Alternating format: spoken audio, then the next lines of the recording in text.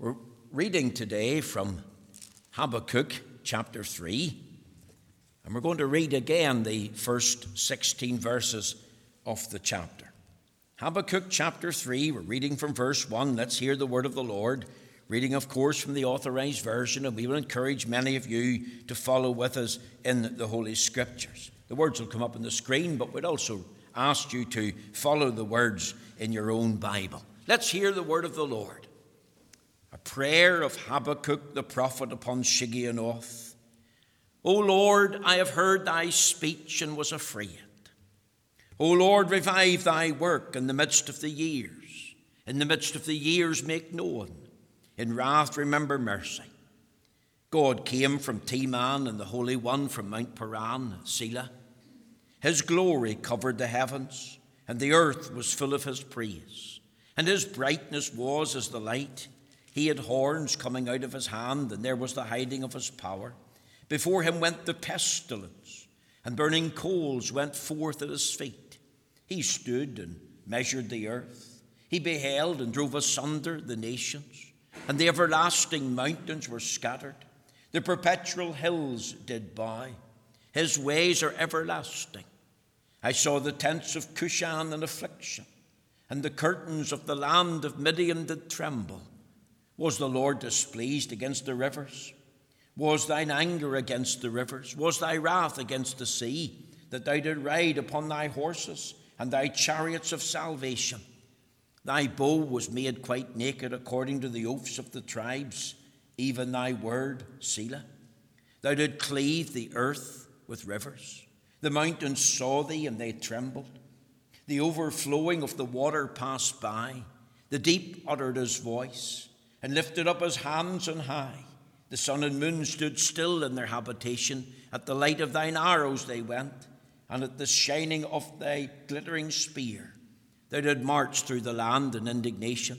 Thou didst thresh the heathen in anger. Thou wentest forth for the salvation of thy people, even for salvation with thine anointed. Thou woundest the head out of the house of the wicked by discovering the foundation unto the neck, Selah. Thou didst strike through with his staves the head of his villages. They came out as a whirlwind to scatter me. Their rejoicing was as to devour the poor secretly. Thou didst walk through the sea with thine horses, through the heap of great waters. When I heard, my belly trembled. My lips quivered at the voice. Rottenness entered into my bones. And I trembled in myself, that I might rest in the day of trouble. When he cometh up unto the people, he will invade them with his troops.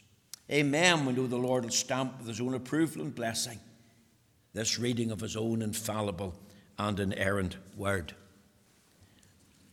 Now, my text today is taken from Habakkuk chapter 3, verse 16. It reads as follows: When I heard, my belly trembled. My lips quivered at the voice. Rottenness entered into my bones, and I trembled in myself, that I might rest in the day of trouble.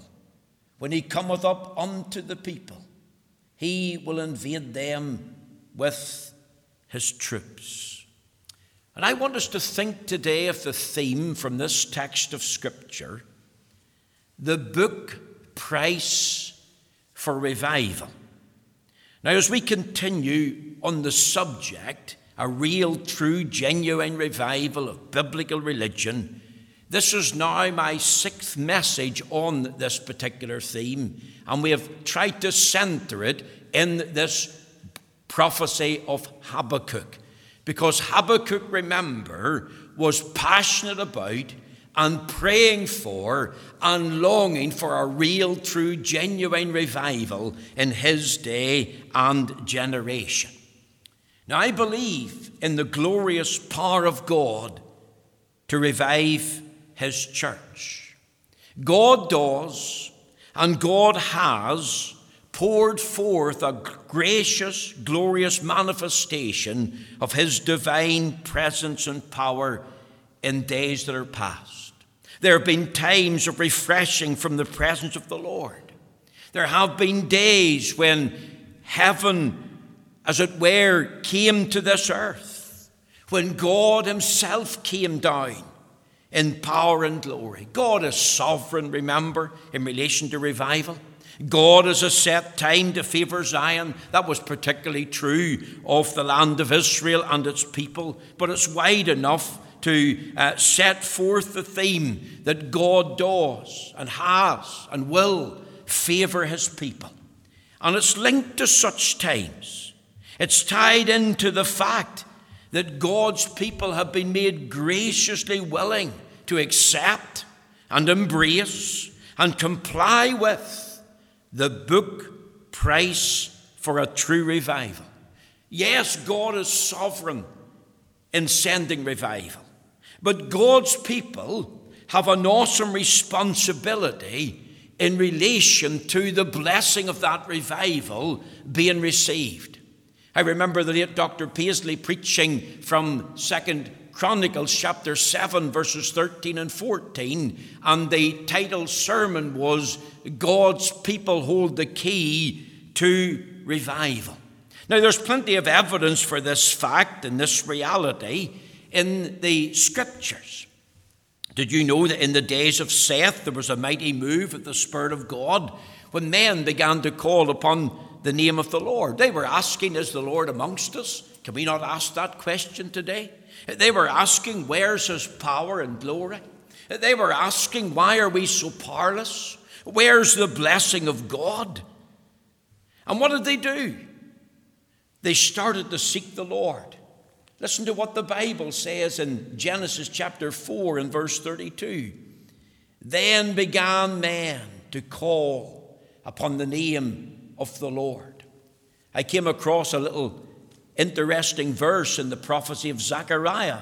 In Zechariah 8 and 21 it says, and the inhabitants of one city shall go to another, saying, let us go speedily to pray before the Lord and to seek the Lord of hosts.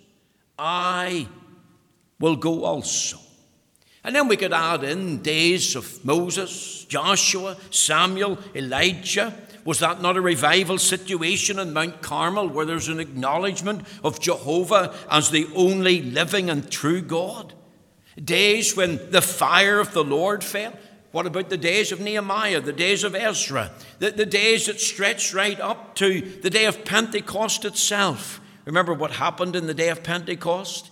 Acts chapter 2, verses 1 and 2. What do we read in the scriptures? Let's hear the word of the Lord. Let's remind ourselves of what took place at that time. Here's what the word of God says. And when the day of Pentecost was fully come, they were all with one accord in one place. And suddenly there came a sound from heaven, as of a rushing mighty wind, and it filled all the house where they were sitting. You see, there's loads of biblical evidence. God got hold of man or a man, and those men got a hold of God. So much so that there was a restoration of the gracious presence and power of God in his church. And I want to say that the great need in the 21st century is the need for such men today. Men whom God has got a hold of, but men who also have got a hold of God. You think of centuries past, 16th century, the great Protestant Reformation, I believe was the greatest revival since the day of Pentecost. A day when there was a rediscovery of the gospel centered in the person and work of Jesus Christ. And was there not a great turning to the Lord throughout the countries of Europe, Germany, France, United Kingdom? You think of men like Luther, Calvin, Knox, Zwingli. We could mention many others. Think of the Puritan age, the days even of the Tinker of Bedford, who was a mighty man of God. John Bunyan. You think of the 18th century awakening in England, men like George Whitefield and John Wesley. Think of 1859, year of grace here in Northern Ireland. You add into the mix men like Spurgeon and men like J.C. Ryle, men like Evan Roberts, who saw a great revival break out in Wales in 1904, when the whole of Wales seemed as if it was ablaze for God. I think of 1921 in England in a place called Lowestoft. And it moved right up the coast into the lowlands of Scotland. And it was the mighty ministry of a man called Jock Troop that was involved. You think of 1920-21 here in Northern Ireland, almost 100 years ago to the day, and how the land was turned upside down again for God through the ministry of the Reverend W.P. Nicholson. I think of 1949 in Lewis, where there was a mighty revival broke out there under the ministry of the Reverend Duncan Campbell. You see, these men were men of a rare breed. These were men of God. They were not out to be popular. They were not lining up to sign autographs or pleading with people to take my photograph or into the money bandwagon. No, these were men of God. These were men whom God had got a hold of, and men who had got a hold of God. These men had trembled in the very presence of God. Some of you are older enough than me to remember the blessings of God in the Free Presbyterian Church, the 1960s, the 70s and 80s, under the ministry of the late Dr. Paisley, when this church was ablaze with the presence and power of God. You see, in each of these revivals that I've mentioned, here's the point this morning. God has raised up men. Men full of the Holy Ghost and power. Men who are gripped with a fear of God. Men who long to see the presence and power of God again restored to his church. Men who knew God. Men who were seeking God. Men who were passionate enough to pray for revival. Wilt thou not revive us again, that we thy people may rejoice in thee? These men hated sin. And they loved righteousness. And these men wanted God to come. They were prompted by the Holy Spirit. Their whole heart was stirred.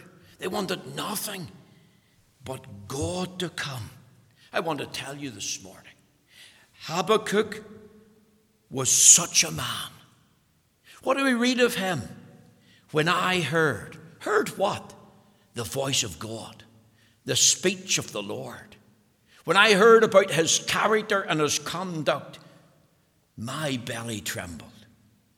My lips quivered at the voice. Rottenness entered into my bones. I trembled in myself. You see, one of the problems today in the 21st century in the Christian church is this. And I say this to my shame.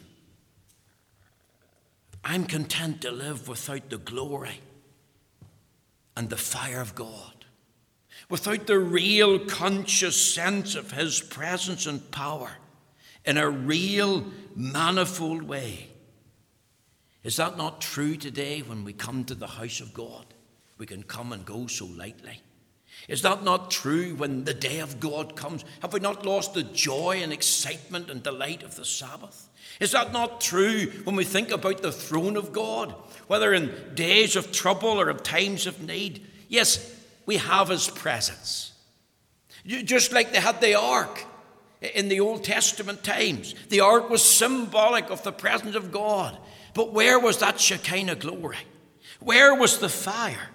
You see, the children of Israel for many centuries were not conscious of it. They had lost the reality of it. They were not living in the very Shekinah presence of God. They were not broken.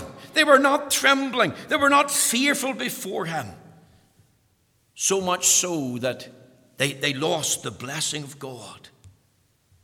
See, people are asking today, where's the God of Elijah? Wouldn't we love to see the God of Elijah manifest his great power in our day and generation? But we need to think of the flip side. Where are the Elijahs of God? Do you know what we need? We need men and women and young people who know God, who are filled with such a sense of the fear and dread of him. Young people who tremble in his presence. You see, we look back Where's Elijah? Where's the Nicholsons? Where's the Pastor William Owens? Where's the Dr. Paisleys today? The Duncan Campbells? See, the Lord has taken them home. These men were not perfect. They were men with faults and flaws, like all men. As I said in the prayer meeting on Wednesday night, remember, Christians are forgiven, but they're not perfect. And we want to add to that statement, they should have a desire and a longing for holiness of heart and life, so much so that they can't live without the Lord. See, I've asked myself this question, folks. Will we see another revival?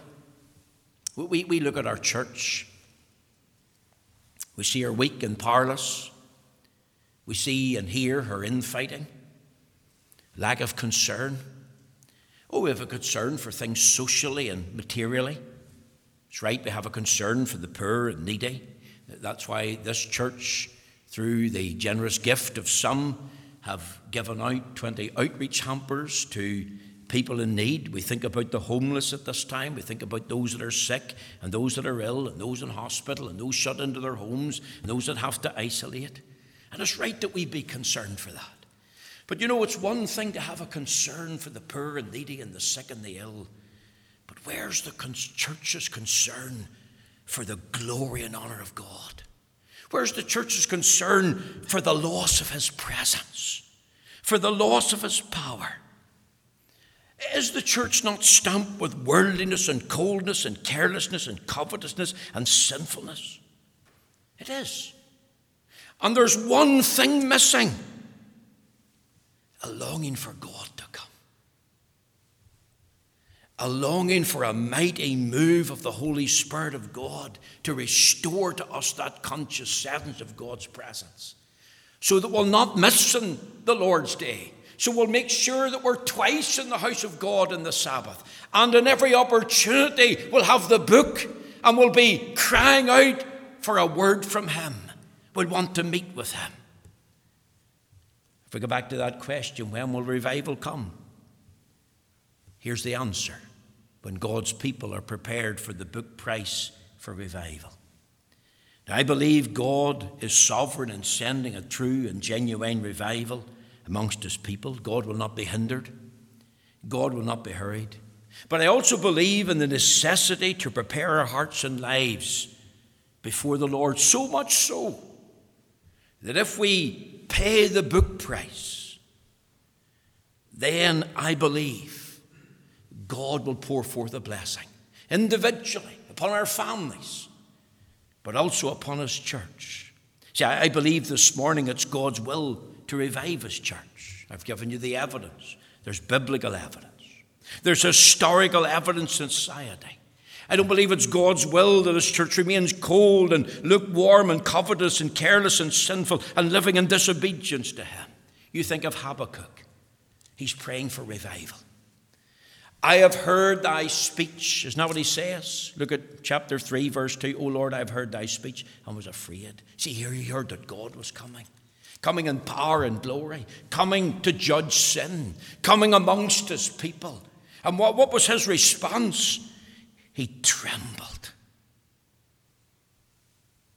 He was living in light of the day when God was coming to bless his people and to judge sin.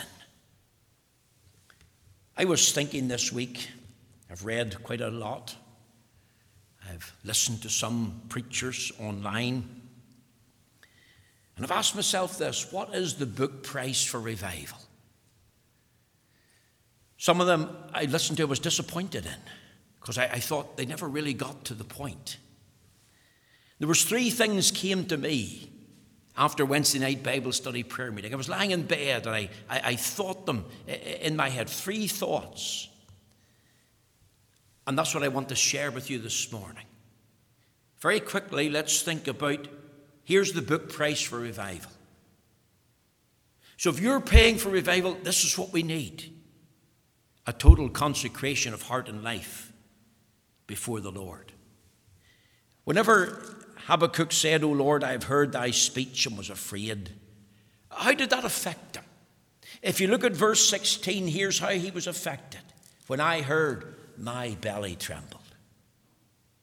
My lips quivered at the voice. Rottenness entered into my bones, and I trembled in myself. See, Habakkuk is in awe of God. He's thinking of God's person and work. He's lost himself in awe of this God who is coming in wrath to judge sin, and this God who's coming in mercy to bless his saints. And he's taken up with the wrath and the holiness of God.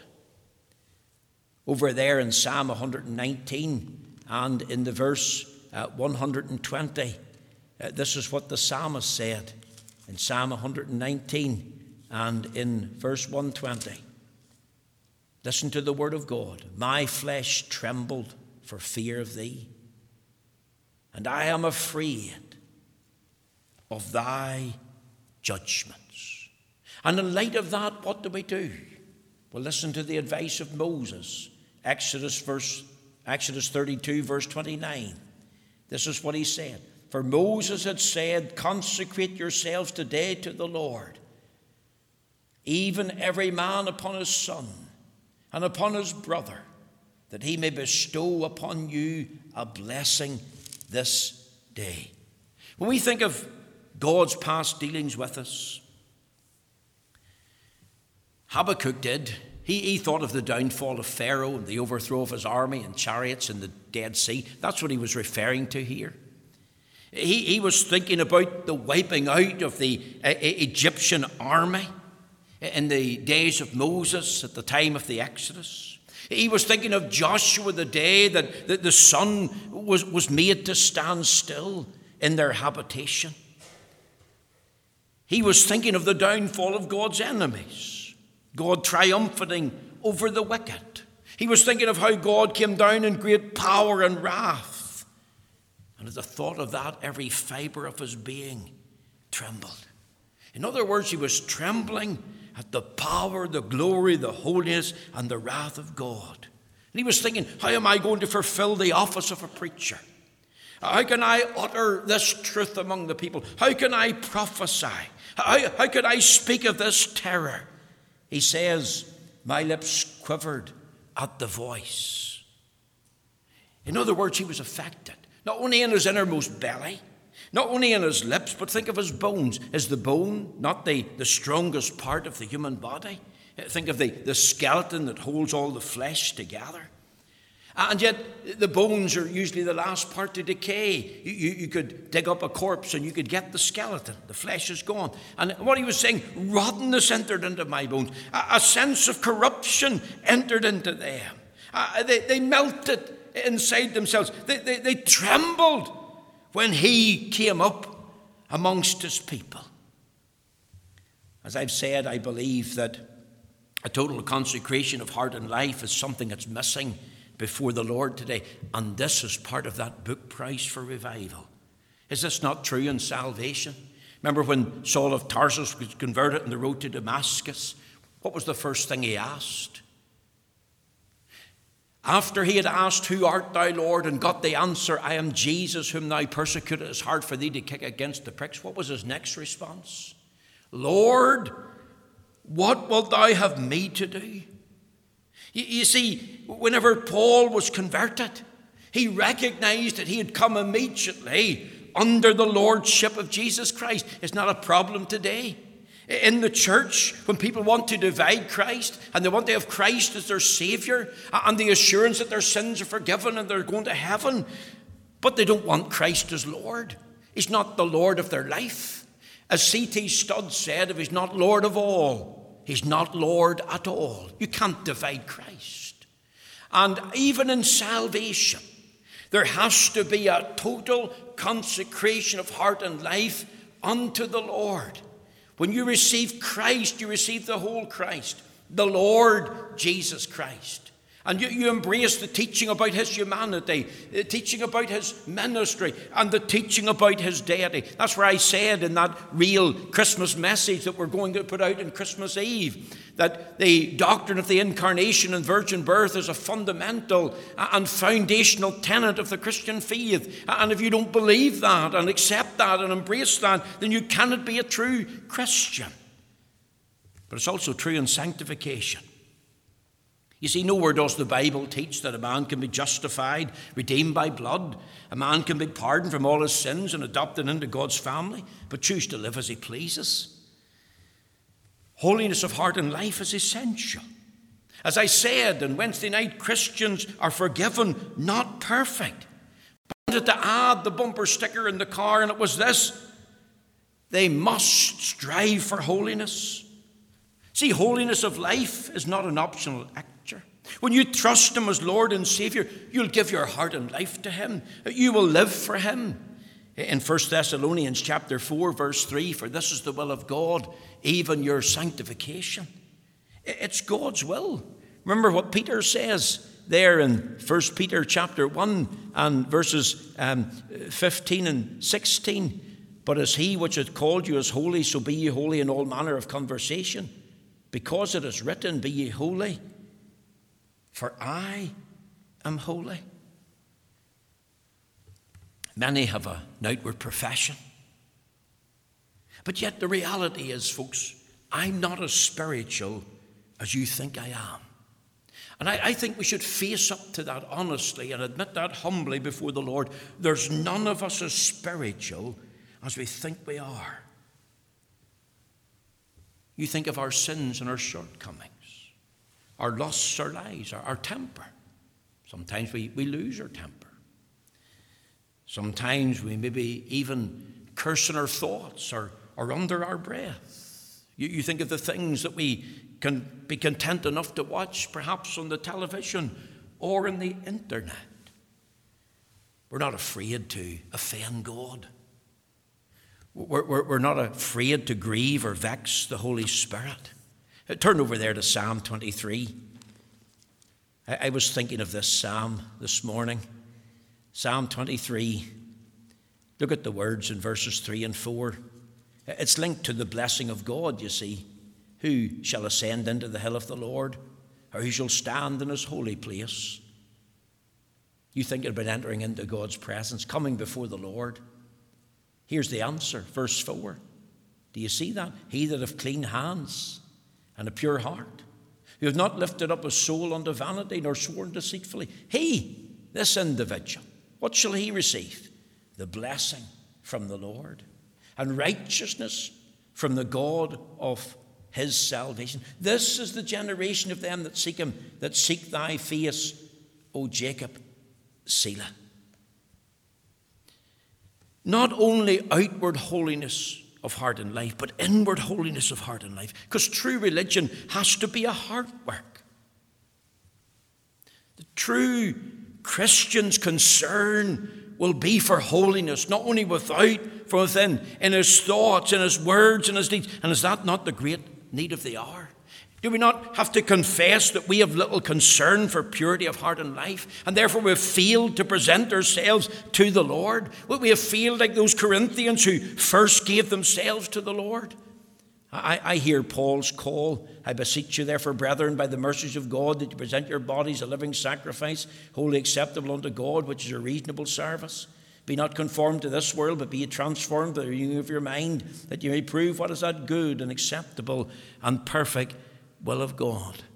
I go back to C.T. Studd, the millionaire who gave us millions away to live for the honor and glory of the Lord. If Jesus Christ be God and died for me, then no sacrifice can be too great for me. And where does that sacrifice start? By giving ourselves to the Lord. Let me ask you, are you saved this morning? Do you aspire for a life of sanctification? Do you aspire for a holy life? Have you handed your life completely over to the Lord? Are you trusting in his saving and keeping power? Do you have a testimony to a life of holiness where you hate sin and mourn your sin, and a testimony that you want the blessing of God in your life and your family and in your church? You see, there's a story told about Lewis, where revival broke out in 1949. There was a number of men that had gathered for a few years before that for prayer, along with 2 godly women. And they were waiting on God to come in revival, power and blessing in 1949. And one young man in the gathering of the elders had read the words of Psalm 24. And this is what he prayed. He prayed, "Lord, are my hands clean? Lord, is my heart pure?" Lord, we're here, we're praying words, we're mouthing nice sentiments, but if we're not rightly related to you, we'll not receive the blessing. And at that moment, the power of God broke forth in that meeting. There was an awful sense of God's presence came. And there was brokenness, and there was tears, and brethren were getting right with each other. You see, a true revival is always related to holiness of heart and life. A true revival is related to the entire consecration of his people to him. Here's Habakkuk. What's he doing? He's trembling. He's trembling before the Lord. He's trembling because of this need for totally consecrating himself in heart and life before the Lord. How do we see ourselves today?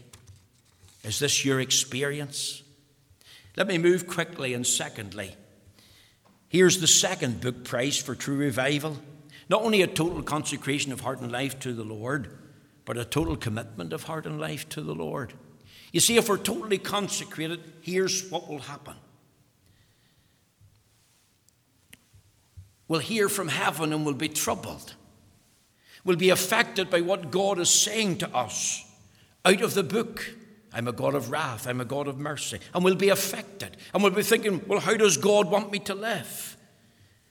If you remember back in the wee schoolhouse many, many years ago, the late Dr. Paisley came, and one of his last messages that he preached to us was Malachi chapter 3 and verse 10. And here's part of that commitment. You'll remember to tithe. The question is asked in Malachi 3 and verse 8, will a man rob God? Yet ye have robbed me. But ye say, wherein have we robbed thee? Here's his answer, in tithes and offerings. You're cursed with a curse, for ye have robbed me, even this whole nation. Listen to verse 10, bring ye all the tithes into the storehouse, that there may be meat in mine house, and prove me now herewith, saith the Lord of hosts, if I will not open you the windows of heaven, and pour you out a blessing, that there shall not be room enough to receive it. Malachi's saying, you're robbing God, and they're asking, well, how? And here's his answer, you've been withholding tithes and offerings. You haven't been paying the tithes that are due. The Lord of hosts is speaking, and he's saying, prove me now. You pay your dues. You remember to do this as unto me. You're not doing it to men. You're doing it as unto me. And see if I won't open the windows of heaven and pour you out a blessing. That is part of the true revival price. Obedience even in the area of giving. Yes, give ourselves, heart and life. But if we give ourselves, we will also be prepared to give our tithe. Remember the Lord's eyes upon us? The Lord's the only one that sits at the treasury. It's not the pastor, not the clerk of session, not the elders, not the deacons. Remember, he commended the widow who had given her what? She had given all that she had. She had given the tiniest sum that she could. The widow's mite. Wonder how much it was. God, I believe, had a special place for the widows. Because the widows in particular, and the widowers, are the ones that tithe to the work of God. There's total commitment. And this is what's involved. Remember your time. Turn over there to Ephesians 5. Look with me at verse 16. What did the Apostle Paul say to the church at Ephesus? A church who had lost its love, first love, over time for the Lord. He said this in Ephesians 5 and 16. Redeeming the time, because the days are evil. You see, it's tremendous that we tithe our money, but Leonard Ravenhill suggests we should be tithing our time. He's saying that that's the least we can do. In a 24-hour day, there should be 2 hours and 40 minutes spent with the Lord every day, talking to Him, listening to Him, reading His Word, and meditating upon His truth. The truth is, we're too busy. Preachers are too busy. People are too busy. But we need to take time out and get alone with God and meet with God in secret. Is this not what the Lord Jesus taught over there in the Sermon on the Mount in Matthew chapter 6? And remember what He says there in verse 6. He says this, "But thou, when thou prayest, enter into thy closet, and when thou shut thy door, pray to thy Father which is in secret, and thy Father which seeth in secret shall reward thee openly." Leonard Ravenhill spoke about a man in Japan. He worked from 9 to 5. Maybe you're doing a 9 to 5 job, and that's tough enough. I think of the hymn or the song, "Working 9 to 5. It always comes into my mind. And I think about those who are doing a 9 to 5 job and don't get much credit for it. But this man came home, 7 p.m. He was out on the doors. He was on the doors to 2 a.m. in the morning. He went from house to house, and he wasn't presenting Jesus Christ, Lord of all. He wasn't presenting the great fundamental truths of the gospel. He was peddling the religion of a false cult. He went home at 2 a.m. every morning. He washed. He ate some food. And then he said that he prayed to his God to 4 a.m. every morning. And then he went to sleep and got up at 7:30 and then went to his work for 9. Leonard Ravenhill has suggested that the problem in the modern church is we are playing at church. We're not living for the Lord as we ought. And that's seen in our attitude to our time. He suggests that we're living for self. Our minds on job security, our finances, our home, our cars, our holidays. But we're not thinking about the world that's lost in sin. We're not thinking about the drunkenness that's manifested in society today, or the drug addiction, or the level of divorce rate even in the church. And we'd add into the picture the iniquity and the immorality and the idolatry of the day and the homosexuality. And you see, it hasn't affected us. It's not breaking our heart. We're not going like Habakkuk and crying, "Oh Lord, how long shall I cry?"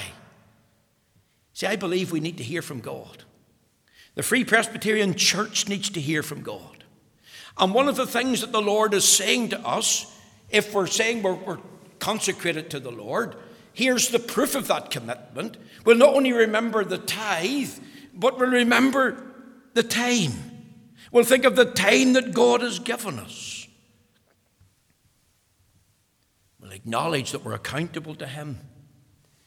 And we'll acknowledge that we must use our time well and wisely for His glory and honour. And that will impact upon attending the house of God. That will make sure that we're at the prayer meeting. That will make sure that we give ourselves a time to private prayer. That will think of the time that we give, not only to meeting with God, but for speaking for Him. Leonard Ravenhill again suggests that no church is greater than its prayer meeting. And yet is the prayer meeting not the weakest meeting in the church? Do we not need the old days whenever the prayer meetings were boned? When you could hardly get your tongue in edgeways? When there was prayer warriors who were laying hold of God with fire? Here's another. Remember to trust. What does Habakkuk say in our text? That I might rest in the day of trouble. He recognized the church is in trouble. Judgment is coming for our sin. And yet God will be merciful to His saints. So he's praying for God to revive His church. But what's he doing? He has a hunger for God. He has a thirst for Him. He knows, I'm facing trouble. The church is facing trouble. And what does he do? He rests in the Lord. Maybe you're facing trouble right now. You're listening to me. You've got problems at home, problems in relationships, problem with finance, problem with job.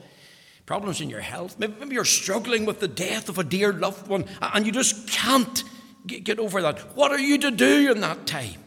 You say you're saved and you're committed to the Lord. Well, remember to trust him. Because as for God, his way is perfect. And remember what the psalmist said in Psalm 62 and in the verse 8. He made a tremendous statement there. One that has blessed my own soul in many, many days that are past. And it's this in Psalm 62 and verse 8. Let me read it to you. Trust in him at all times, you people. Good times and bad times. Pour out your hearts before him. God is a refuge for us. Selah. Trust his word. Trust in his will. Trust his ways. Because they're past finding out. What is faith? It's forsaking all, I trust him. So we have to trust. But remember to talk. Wasn't that what Habakkuk was doing? He had heard the speech of God. Why? Because he was talking to the Lord. And BT said it's good to talk. And it is. Oh, that we could learn to talk to the Lord in prayer.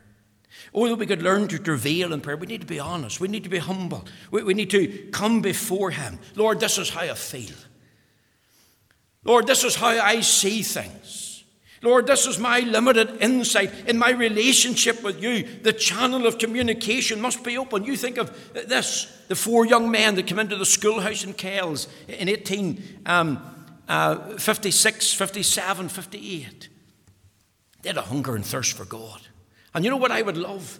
I would love young people that have a hunger and thirst for God like these young men. James McQuilkin, Jeremiah McNeely, Robert Carlyle, John Wallace. Who were thirsting for God. Who were fed up with the way things are. And who wanted something different. What were they doing? They remembered to talk to the Lord. They travailed to him. Maybe we could use the word remember to travail rather than talk. Travail in prayer. It's missing. That's what Habakkuk was doing. And there's the proof of his commitment. Let me close because our time has gone on. There's a total confidence of heart and life in the Lord. You look at our text. Back to Habakkuk there. And what does Habakkuk 3 and 16 tell us? It tells us something very interesting. I wonder, did you pick it up? Notice what he says there. When he cometh up unto his people, he will invade them with his troops. Ponder that. It's a day of wrath. He's going to cut the enemies in pieces. He's going to be merciful to his saints, but he will deal with sin and punish iniquity. And ask yourself this, what is our greatest need? And it's this, the Lord to come in power and glory. The Lord to restore his presence and his power amongst us. And that's exactly, folks, what Habakkuk was praying for. When he cometh up unto his people. That's what we need, Lord. You in the center place in the midst of the land. He longed for that to be a felt reality. I close, if you turn back there to 2 Chronicles and look with me at chapter 5, because all of these are linked up in the scriptures. 2 Chronicles chapter 5, and look with me at verse 13 and 14. It says, it came to pass as the trumpeters and singers were as one, to make one sound to be heard in praising and thanking the Lord. And when they lifted up their voice with the trumpets and cymbals and instruments of music and praised the Lord, saying, for he is good, for his mercy endureth forever, that then the house was filled with a cloud, even the house of the Lord, so that the priests could not stand to minister by reason of the cloud, for the glory of the Lord had filled the house. And it says in chapter 7 of 2 Chronicles, in verse 1, and when Solomon had made an end of praying, the fire came down from heaven and consumed the burnt offering and the sacrifice, and the glory of the Lord filled the house. Do you see the reference, the link to the glory of the Lord? We need a return to the glory of the Lord. We need to return to the fire of the Lord. That's what the Lord was doing in Solomon's day. He was restoring to Israel what had been given in a former day, in the days of Moses, and the pillar of cloud by day and the pillar of fire by night. It somehow over the centuries had been lost to absence. It was the constant experience of the children of Israel in the days of Moses. Numbers 9 and verse 16. A cloudy pillar, a pillar of fire, a sign of the glory of God amongst them. And yet from that time, Numbers 9:16, right up to the days of Solomon, hundreds of years, there's not one mention of the glory of God, except in the days of Samuel, the glory is departed. From the book of Deuteronomy to the days of Solomon, the glory had departed. The fire had gone. Solomon's praying for it to be restored. You see, he had confidence in the Lord. There's a new generation needs to see it, needs to experience it, Lord. And here's in the days of Habakkuk taking up the same theme. When he cometh up unto the people. And if you link it up in verse 3, it says, God came from Teman and the Holy One from Mount Paran. Selah, his glory covered the heavens and the earth was full of his praise. Here's the book price for revival. A total consecration of heart and life to the Lord. Will you give yourselves to the Lord this morning, young and old alike? Not only for salvation, but for sanctification. Will you display a total commitment in heart and life to the Lord? And you'll remember these things I've talked about. We can remember many others. They're all tied in. Tithing, time, travailing before the Lord, trusting him with a spirit of humility and brokenness. And a total confidence of heart and life in the Lord. Our greatest need is for you to come, Lord. May the Lord take these few thoughts and bless them to you this morning. Pray for me that the Lord will write them in my heart today.